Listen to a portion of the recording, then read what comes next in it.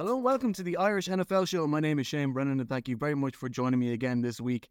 A lot of the focus in the NFL world is going towards the playoffs this weekend, but throughout the week there's been a lot of stuff happening in front offices of teams that didn't make the postseason, and one of which I think is causing a lot of conversation, but at the same time can sometimes be overlooked too much, is the surprise announcement that Pete Carroll will not be the head coach of the Seattle Seahawks going forward. And joining me to talk about this is Tim Booth, who is a Seahawks writer with AP. Tim, when the news broke during the week, did you find it particularly surprising that Pete Carroll will not be staying on as head coach? I know there was a lot of talk about the fact that they didn't make the playoffs and his age and things like that. But to me, when the news came out, it was something I found very unexpected. I think when you finally saw the news that it was happening, it was stunning in the moment. But I feel like there had been some signs that there had been some rumbles, there had been some signs that maybe it was time and there was going to finally be a change. You saw kind of, and I think Pete kind of knew it himself. As much as, he talked in his farewell press conference about how he fought for the opportunity to continue coaching the team. You could kind of sense in the last little bit that he was sort of taking things in and maybe in a way appreciating moments and opportunities a little bit more. There's a television colleague here in Seattle who caught this great picture of him out on the field after they won the Monday night game against Philadelphia, sort of just kind of like he's out there with a backwards hat on and just kind of like soaking in the moment after they won that game. And you just kind of got this feeling that maybe he was taking a few more of those opportunities as we got closer to the end of the season. So it was shocking in the moment. I don't think when you look at the broader picture of where the franchise is at, where they've been in recent years, kind of the trajectory that they were on, and sort of the expectation that people thought that this was going to be a season where they were going to make a jump, and they didn't. I think you can look at everything in that totality and say, okay, it kind of makes sense that they're going to make a change, but it is still shocking to go through that when all you've known for 14 years is that voice and that person being the face and the front of your franchise. One thing that makes it interesting in comparison to other head coaches and people and other coaching staff leaving is the fact that Pete Carroll is still going to be in the building. He's still going to have an advisory role with the Seahawks, or at least that's what's been announced. Not quite sure what that role is. Do you see that as just a way of Pete Carroll, obviously, I guess, accepting the fact that maybe he's not the best person to coach, but still wanting to be in the building and still having a love for Seattle? Or is there a possibility that Carroll could just turn around and say, do you know what, I'm going to coach somewhere else if he gets a good enough offer from another team? I tend to think that this was sort of an agreement or a compromise to try and save as much face as possible on him no longer being the coach of the organization. I do know that Pete has talked about his affinity for Bill Walsh, and there was a time when Pete was the defensive coordinator in San Francisco his final year, and Bill Walsh came back sort of in an administrative advisory role with the 49ers. He'd gone off and done, he'd gone through and won titles. He had left to go do TV, and then he'd gone to Stanford to be a college coach. And then he came back into this sort of face in the building, sounding board kind of person for the organization. And I do wonder if Pete doesn't get an offer, or he just decides, hey, I want to take a break for at least a year from coaching, and they bring in the right person to fill his role here in Seattle, if that's not kind of the situation he finds himself in, if that's not what this advisory role sort of ends up being for him, because I do think he likes the idea of still having some fingers, or at least a piece of what he's created here. And what he's created here is something that's really special, and from talking to over the years to other players and coaches, it's very unique within the NFL, sort of the atmosphere and the environment that he created here during his time. And I don't necessarily think he wants to lose a piece of that. But that has to come with an understanding of what that would potentially mean, in terms of, not overstepping any bounds and having a coach, and in this case, GM John Schneider also being on board with it, but having a coach specifically who would like to have someone like that, or has a relationship with Pete going back for however many years, to where he would like to have his counsel and his voice around. But I do still think, above all of that, I do still think there is a desire for Pete to coach. And if the right opportunity presents itself, I think you would see him jump at that chance. What if that's going to happen this hiring cycle, or if it's a year from now or whatever? I don't, who knows how things are going to transpire. But I don't, he's 72. You would think, hey, just ride off into the sun and be thrilled with the career that you've created. I don't see that. I think he's going to still coach again. Well, if Bill Belichick and the White House and Congress shows anything, the 72 is the new 52. These guys got plenty left in them. And even I was looking at the press conference that Pete Carroll showed, and the Monday Night Football win against Philadelphia that you mentioned earlier. I remember watching him after that. He seemed to have energy. He was youthful. He acted a lot younger than people even my age act sometimes. He was down with them, and he connected with the players in a way that few coaches have the capacity to do. And that is what I guess we appreciate of Pete Carroll, his ability to keep moving forward. But what surprised me about this is the fact that the Seahawks haven't exactly fallen off a cliff. I know the last couple of years that there have been question marks as to where exactly the franchise is going. But do you think that there has been some form of decay in the relationship with John Schneider or other people within the Seahawks organization that led to a meeting where it was basically said, look, Pete, this isn't working. Something has to change here. Because, and I know that it is the job of the media and TV people to look into this too much. But some of the stuff I was watching earlier, Mike Floyer, for example, was suggesting that Pete Carroll wanted to stay on as Seahawks manager, that this isn't the result he wants, and that he's less happy about it than he makes out in front of the cameras. Yeah, I think Pete was pretty clear yesterday. He still wanted to have this job. I don't know if it's necessarily a decay of the relationship or sort of his talents as a coach in any way. But over time, things can get stale. And I think there had been a standard that had gotten set for what this franchise expected to be early in his tenure. They were going to go out and they were going to kick ass on defense. They were going to have a phenomenal run game, and they were going to be a 10-win team, and they were going to win playoff games, and they were going to try and compete for championships. That was within the first 5 years of his tenure here. They'd gone to 2 Super Bowls. They had reached the divisional round of the playoffs 2 other times. They had set that standard from the start. And then you look at the last 9 years, and it had not come close to what that first period of time established. And within that, they seemed to lose their way. He struggled with finding coordinators that fit to run offenses and defenses to the standard that he expected them to. There was personnel issues. There was trades that sort of backfired that, Pete was the catalyst for wanting to make those things happen, and said, hey, John Schneider, please go execute these trades and make these moves. Fortunately, none of those necessarily hamstrung the franchise to the point of being really, disastrous. But yeah, would they rather have 2 first-round picks than Jamal Adams right now? Yeah, they absolutely would. So there's been enough evidence, I guess, along the way that they weren't meeting the standard that he had set.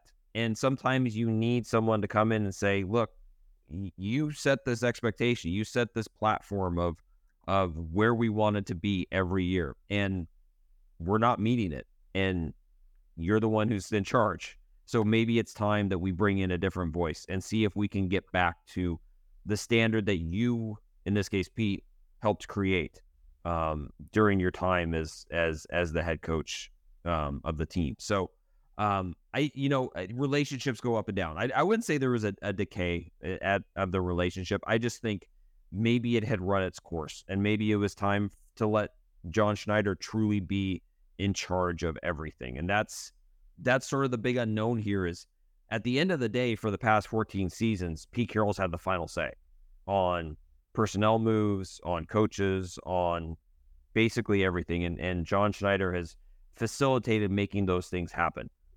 Now it's on John Schneider. And I think this will kind of be the first time we get a true gauge of, we think he's very good based on drafts and moves that he's been a part of, but now it's really on him. And it starts with who he picks as the head coach.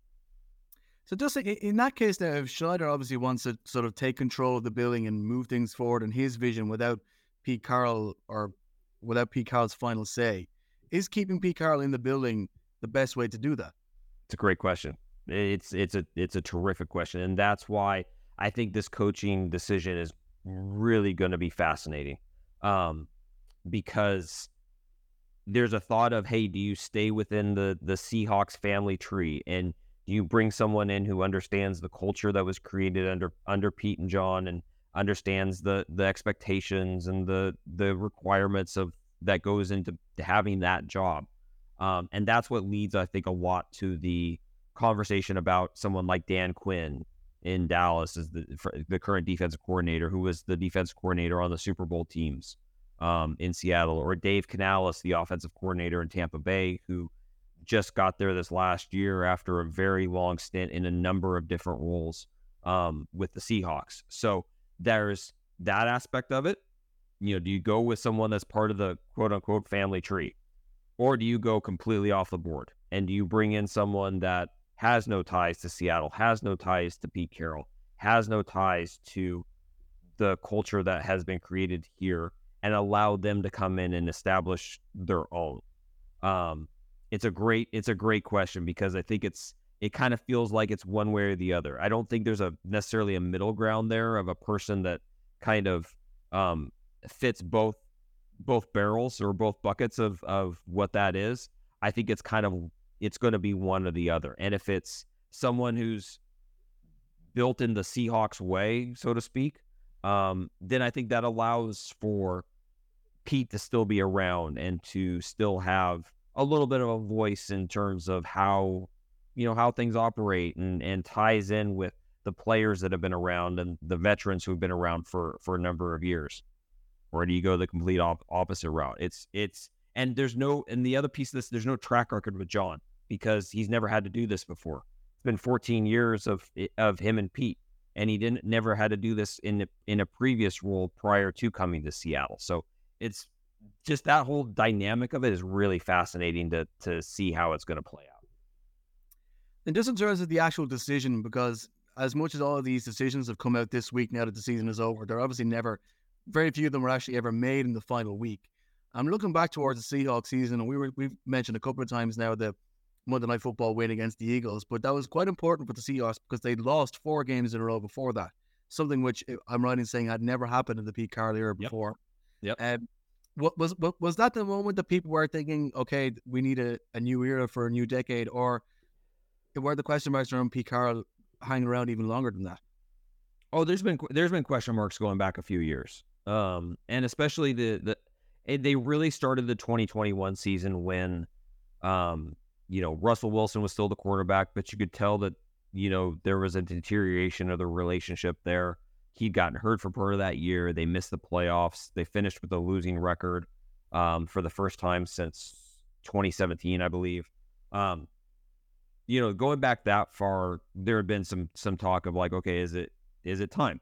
But then they turn around the following year with a roster that's by all accounts deemed to be, one of the worst in the league going into the season. And here they go 9-8, and they start the season 6-2, and Geno's the comeback player of the year, and they make the playoffs, and everyone thinks, okay, here comes the upward trajectory. And then they have what looks like another really good draft, capitalizing on the trade with Russell, and everyone thinks, okay, here comes the next step. This feels a lot like the 2011, 2012. Hey, we're going to build into 2013 and be a Super Bowl contender in 2024. Like, that was kind of the picture that everyone had of how they would perfectly map it out in their mind. But you go back to 2021, and yeah, there were people back then who were like, yeah, it's the debate back then though was more, is it Russell or Pete? Are we keeping Russell or are we keeping Pete? And then the trade happens and it's clear, okay, well, they kept Pete and decided to move on from Russell.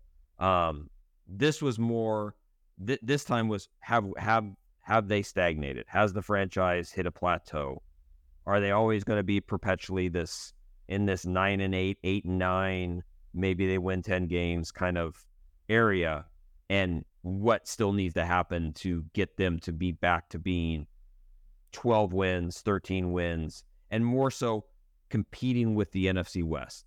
It had become clear that there was a massive gulf to begin with between the Rams and the Seahawks, or excuse me, the 49ers and the Seahawks. The last 2 seasons had spelled that out clearly. But when you lose to the Rams twice in a season that they're supposed to be down and they're supposed to be rebuilding, and that becomes the difference between you making the playoffs and them making the playoffs, I think that at the end of the day, I think that really struck harshly against Pete as you were evaluating kind of what happened with this entire season. Yeah, I'm glad you mentioned that, because one of my closest friends and the two of us, we started following the NFL around the same time, and it was around the time that the Seahawks were winning Super Bowls, and he's a Seahawks fan.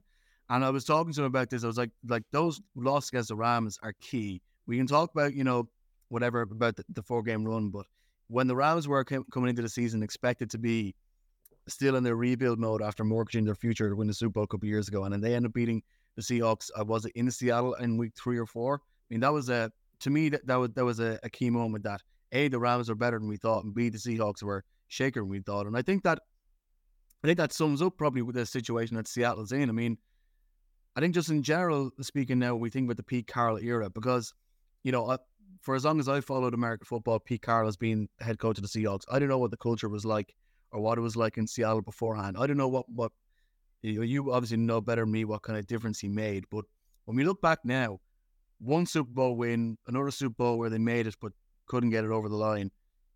When you look back at that, the era and the level of success that Seattle has had, is it a golden era for the franchise, or can it be looked back with a sense of a couple of missed opportunities to go even better than they did? It's the best era in the history of the franchise, without question. But it will be one that's looked back on as what if, and it's what if in multiple regards. It starts with 3rd and 1 at the 1-yard line, 48 seconds left or whatever the time was, and the throw to that Malcolm Butler intercepted. I've had multiple players off that team tell me if they win that game, they win the Super Bowl the next year, and they would have been back-to-back champs. They have zero doubt in their mind that the fuel of the chance to three-peat would have driven them to get it done. So you look at it sort of in blocks, and the first 5 years up into that play you couldn't have asked for more. 4 playoff appearances, 1 title, 3 feet away from another title. But this entire era will be defined by that moment and what could have happened after. And it'll be defined by that because they never got back to that point. They never advanced past the divisional round of the playoffs again. They never got back to an NFC championship game. They never got back to a Super Bowl. That was sort of their final moment on the biggest stage in football during the Pete Carroll era.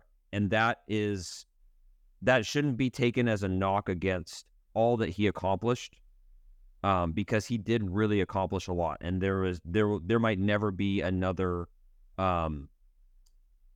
a period like this in franchise history where they have this much success. But the fact that they never got back to have a moment that erased that moment from history will forever cloud how it's viewed. Instead of back-to-back champs going for a three-peat, they are viewed as, yeah, they won one and they blew their chance at another and they never got back there again. And fair or unfair, that's the way it's always going to be portrayed. He won 10, 11, 12 games after, had 10, 11, 12 win seasons after that. He won division titles with this team. They had an unprecedented amount of success. They went through a stretch where, I don't know, it was like 98 straight games that they didn't lose by more than one score, like some ridiculous number of just always being competitive, always being in the game, always giving their fans something to hang on with and watch and be invested in and care for. But it feels like there's a chapter that's missing, and it's because they never got back to that point again. And I think that's going to be one of his frustrations that he takes away from this, for all the good that they accomplished, for the culture that they created, the players that came through here, the relationships, which I'd argue that the coach-player relationships that were created here, I've never seen before in professional sports.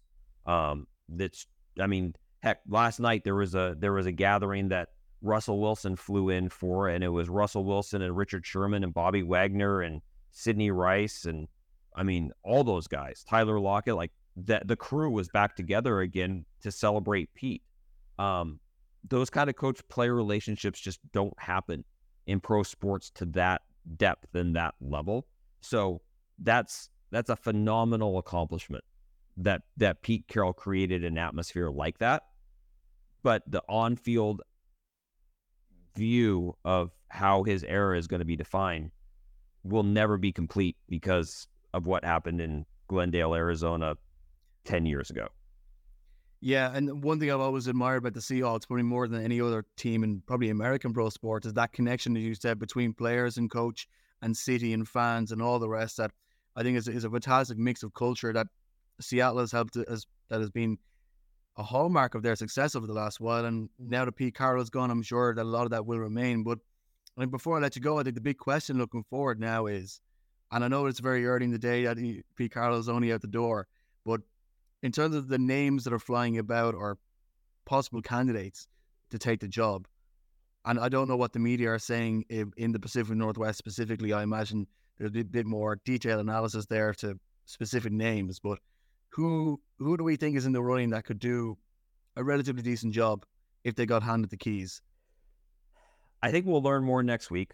John Schneider is supposed to meet with the media next week, and I think that'll be the first time he's allowed to sort of lay out what his vision is for how he wants to move forward with things. If his vision includes keeping the culture the way that it is, this screams Dan Quinn. 100% screams Dan Quinn to me. He went to Atlanta and he had success in Atlanta. As much as everyone wants to remember the 28-3 Super Bowl meltdown, which again, that's another moment that he will never escape unless he gets another opportunity to get back to a Super Bowl and win one. He had success while he was there. It didn't end great in Atlanta, but for the most part, when you look at his time as a head coach there, they were really good. He brought in smart offensive minds. Kyle Shanahan was his offensive coordinator in Atlanta before he got the San Francisco job. So he has an eye for what the talent needs to be to on the other side from what his defensive mind is about the game. So I think if they want to keep the culture in the building very similar, it's Dan Quinn. 100% to me. If they go different, who knows? You could be looking at someone like Ben Johnson or Aaron Glenn, the offensive and defensive coordinators in Detroit. Hell, Jim Harbaugh can become part of the conversation for all you know, if that proceeds down the road. So I think we'll get a little bit more info next week. If I was betting, and the odds makers have clearly think this is Dan Quinn's job to lose, because I think he was a even money bet as of yesterday. If I was betting, I'd probably go that route, because I do think there's something to be said for continuing as a franchise and as an organization of continuing the culture that Pete created. But it wouldn't surprise me. It would surprise me a little, but I wouldn't be shocked, I guess, if they went completely off the board and brought in someone who had no connection and wanted to do things their own way. That's fantastic. Well, we will certainly enjoy keeping an eye on things in Seattle as the off season goes on, which of course it's not the off season for everybody, but it is for us, I guess. Tim, thank you very much for taking the time out to speak to us today. Thank you for having me on. I appreciate it.